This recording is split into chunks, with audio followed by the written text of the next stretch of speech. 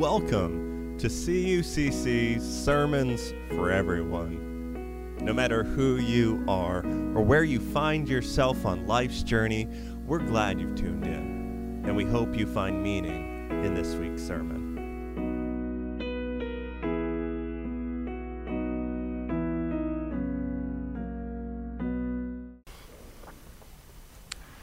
So there are few things is widely agreed upon in the worlds of popular psychology and spirituality than the positive benefits of gratitude. Practicing gratitude, it strengthens our connection with other people. It reinforces generous behavior. It makes us feel more secure. It quiets negativity and can even help with depression. You can literally rewire your brain through the consistent practice of gratitude.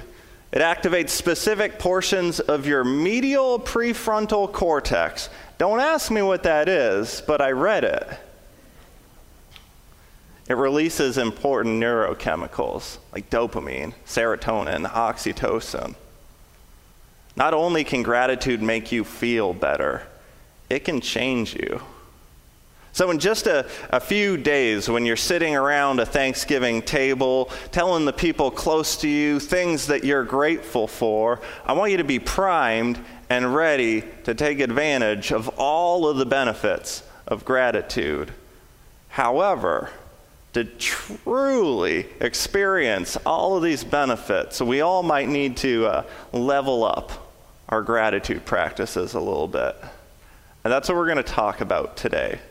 We're going to talk about leveling up our gratitude, taking it from a simple list of things we're grateful for to a movement, something that's powerful and could set the world on fire. But first, a story from Luke 17, starting in verse 11. On the way to Jerusalem, this might be better. On the way to Jerusalem, Jesus was going through the region between Samaria and Galilee. As he entered the village, 10 lepers approached him. Now it's worth a mention, we'll step outside the story for a second, it's worth a mention that leprosy in a biblical context, slightly different than what we think of as modern day leprosy. At the time, this term was used to describe a various number of skin diseases that were unsightly, often thought to be highly contagious, so much so that at the time of Jesus, if you were thought to have had leprosy, you'd likely have been forced to live outside of the village, live away from other people. In fact, there are several accounts from the time period that tell us that lepers were often forced to carry a bell with them, so that any time they came into contact with a healthy person, they would ring the bell and shout, "I'm unclean! I'm unclean." A horribly uncomfortable and unsightly skin disease made so much worse by social isolation and shame to the point that many just assumed lepers were cursed by God. So we go back. We read the beginning of our story again. On the way to Jerusalem, Jesus was going through a region between Samaria and Galilee. As he entered a village, 10 lepers approached him. Keeping their distance, they called out, saying, "Jesus, Master, have mercy on us." Right? They're keeping their distance, and they cry out to Jesus, "Master, have mercy on us." Their life feels so cursed that they don't ask for food. They don't ask for medical attention or bandages or spare change. All they ask for is mercy. And when Jesus saw them, he said to them, "Go show yourself to the priest." Now, to the common reader, that might not seem like a very helpful response from Jesus. Right? In fact, if you didn't know some of the backstory, that might even seem like a dismissive response from Jesus. Right? Yikes, y'all are gross. That's above my pay grade. Go show yourself to the priest. He'll know what to do. But that's not it. That's not it at all. You see, part of the Jewish laws of purification is that if you've been healed from a skin disease like this, you've got to go show yourself to the priest to confirm the healing. Jesus saying, go show yourself to the priest, isn't Jesus refusing to engage their problems. It's him saying, today's the day you've been dreaming about. Right? Today's the day you get to go back to your family. Today's the day you can go show yourself to the priest. And so we keep reading. And when Jesus saw them, he said, go show yourself to the priest. And as they went, they were made clean. So apparently they took Jesus' words and they turned. They left. They went to go show themselves to the priest. And as they went, they were made clean. No more ringing bells, no more announcing their unclean presence. As they went, they were made clean. Now check this out with me. The Greek word used here is iaomai. It's a lot of vowels. Iaomai, right? And it's translated here as made clean because it's connected to leprosy. But in almost every other case, it simply means to be healed of a sickness or an injury. And as they went, they were made clean. They were iaomai. We keep reading. Then one of them, when he saw that he was healed, same word as before, iaomai, he turned back, praising God with a loud voice. He prostrated himself at Jesus' feet, right? He bowed down at Jesus' feet and thanked him. And he was a Samaritan. Then Jesus asked, were not 10 made clean, iaomai? But the other 9, where are they? Was none of them found to return and give praise to God except this foreigner? Then he said to him, get up, go on your way. Your faith has made you well. 10 are healed, 1 returns. And to the one who returns to give thanks, Jesus says, your faith has made you well. And check this out. In this final instance, the word made you well is not iaomai. It's something completely different. It's sozo, something that holds deep spiritual connotations. It's often translated as saved, rescued, or my favorite, made whole. 10 of them are healed, but 1 of them is made whole. They all experience iaomai, but only 1 experiences sozo. And the key to his sozo, his newly found wholeness, is it's his returning to give thanks. He turned back and he gave thanks. The power of gratitude.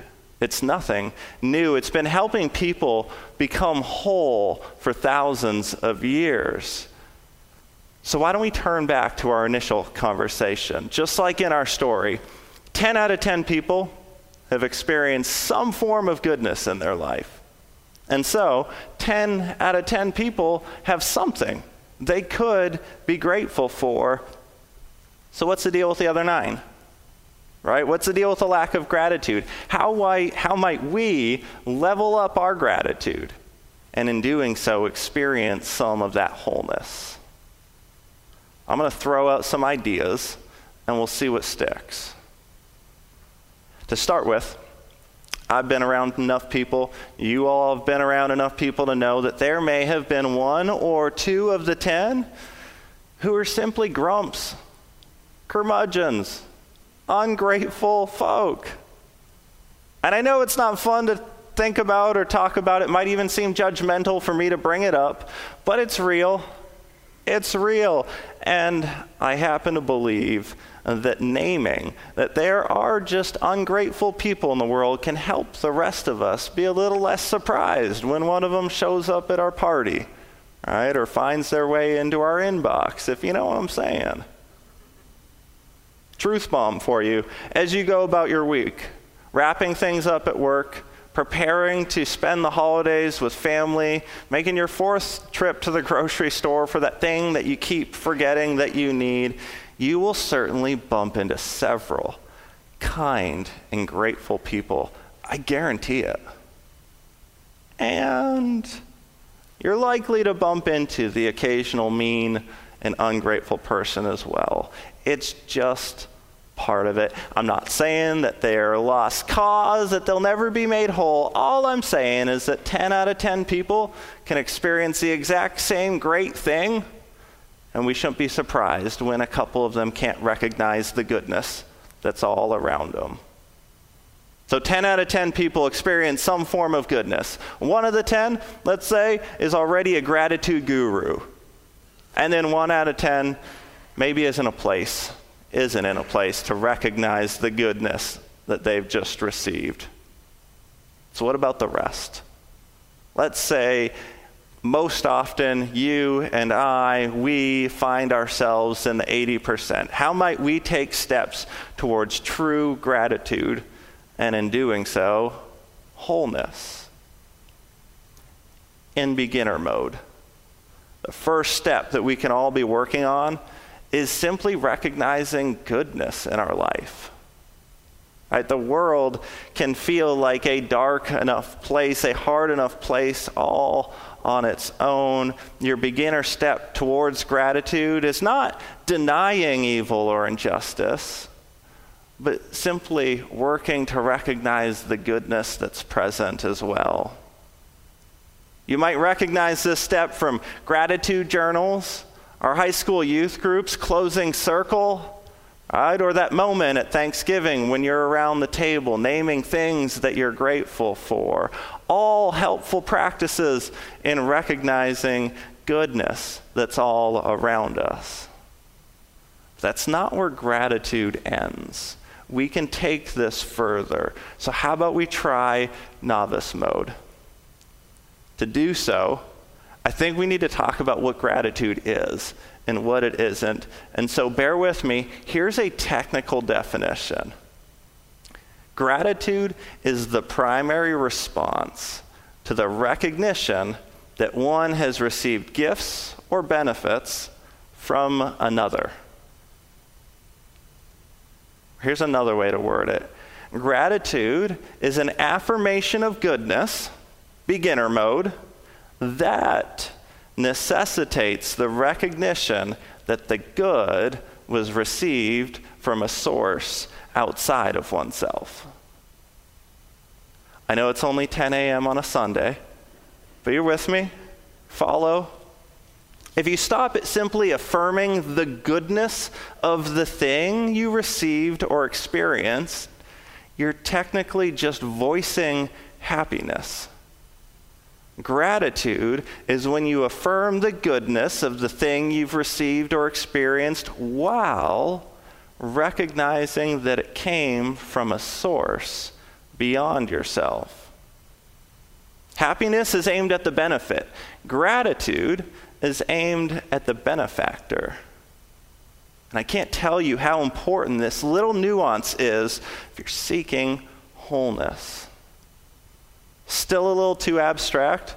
Let me play this out for you. All right? Let's say I have a gratitude journal in front of me, or I'm sitting around a Thanksgiving table and asked to share something that I'm thankful for. And let's say my response is, I am thankful for golf. All right, work with me on this. 9 times out of 10, the first example that comes to my mind is golf. So I say, I'm thankful for golf. Is that a beginner move, or am I in novice mode? Is that true gratitude or simply a statement of my happiness? The easiest way to determine which one it is to ask yourself, is there a source mentioned? I'm thankful for golf. There's no source, right? There's no identified benefactor. It's not really gratitude, is it? It's simply me saying, I like golf. Golf makes me happy. This distinction It's important. It's important because one of gratitude's most powerful effects on us is that it helps us step outside of ourselves. Right? It helps us remove ourselves from our naturally egocentric existence. And while starting our day, writing a list of 3 things that we like, or 3 things that make us happy, it might be beneficial. Right? It might trigger the power of positive thinking, but it isn't gratitude unless we recognize the source. Now, I know I'm messing with things a little bit right now, but I think it's important. Happiness is aimed at the benefit. Gratitude is directed at the benefactor. And so let's stay super practical for a second, right? If I am thankful for golf is a beginner mode, what might a novice mode line about golf be? I might say something like, I'm grateful for my wife, who encourages me to enjoy things that are life-giving, such as golf. I might say, I'm grateful that God has given me the health and strength to enjoy activities such as golf. Or I might say, I'm grateful for Brad and Kevin and Chris for golfing with me on Thursday nights. Do you see how adding the source of the good thing changes it? Do you see how the entire thing becomes about the giver, not the gift or the recipient? It becomes about the source outside of yourself, not just simply your enjoyment of a thing. And did you notice in that moment, it made things a little more vulnerable too, right? A little more exposed. We'll get to that in the next level. So recap of the first 2 levels of gratitude. Beginner mode, and thanks for playing with me on this one. Beginner mode is recognizing the goodness that's all around us. We can all be doing that. Novice mode, recognize the source of the goodness that's all around us. And honestly, if that's all we took from this morning, it'd be great. It's totally fine. Sitting around a Thanksgiving table and adding a statement of gratitude that recognizes the source is likely to already elevate the conversation. And yet there's still one more step. Once you've practiced enough in beginner mode, once we've gotten really efficient at recognizing goodness and then naming the source of that goodness, we might be ready for advanced player mode. It can be scary, like we said. It can be a little bit more vulnerable. And so we ease into it. And for this, we return back to our story. So there's another concrete thing our one leper did to transform his healing into wholeness. And so we read, when Jesus saw them, he said to them, "Go and show yourself to the priest." And as they went, they were made clean. Then one of them, when he saw that he was healed, turned back, praising God with a loud voice. He prostrated himself at Jesus' feet, and he thanked him. Right? Then one turned back. He turned back. He saw that he had been healed, beginner mode. Right? He recognized the source of his healing, novice mode, and he turned back. For gratitude to build, for it to be cultivated, for it to gain its maximum power in and among us, it has to be brought to life through our words, through our actions. We have to turn back, stop what we're doing, and in a loud voice, speak our gratitude to the source. Speaking gratitude in front of the source, it's a vulnerable advanced player mode, but it's the thing that unleashes the power of gratitude and shares its many benefits with those that are in our life. And so, friends, if you want to transform your Thanksgiving week, if you want to give your marriage or any relationship for that matter a little extra spark, if you want to experience the life-changing, maybe even brain-altering, wholeness-making benefits of gratitude, we begin by just recognizing the many good things that are around us. Then we move towards recognizing the source of those good things that bring joy to our life. And then finally, we bring our gratitude to life by letting the source know. And wink, wink, nudge, nudge, there's actually one more step we can take, right? To level up and tap into an even greater power. Right? If you want to experience the type of wholeness, the type of sozo that we read about today, we've got to practice recognizing the ultimate source in our life. Recognizing the way that God interacts with us throughout our day. This step, it can take us far beyond advanced player mode. The analogy's getting old, I know. It can take us far beyond the game itself. An integrated faith that's in tune with and recognizes the presence of a good God, of the source of life itself. It will produce a kind of wholeness, a level of rootedness that can change everything. And so, in a loud voice or with actions louder than words, seek out the many sources of goodness in your life. And let them know that you're grateful for them. Speak a prayer. Speak a prayer to God, the ultimate source of every good and perfect gift. And in that moment, we give thanks. Like the psalmist and the many who have found healing and wholeness before us, we give thanks. So I leave you with Psalm 100 as we transition into our week. Shout for joy to the Lord, all the earth. Worship the Lord with gladness. Come before him with joyful songs. Know that the Lord is God. It is he who made us, and we are his. We are his people, the sheep of his pastures. And so enter his gates with thanksgiving and his courts with praise. Give thanks to him and call upon his name. For the Lord is good. His love endures forever. His faithfulness continues through all generations. Amen.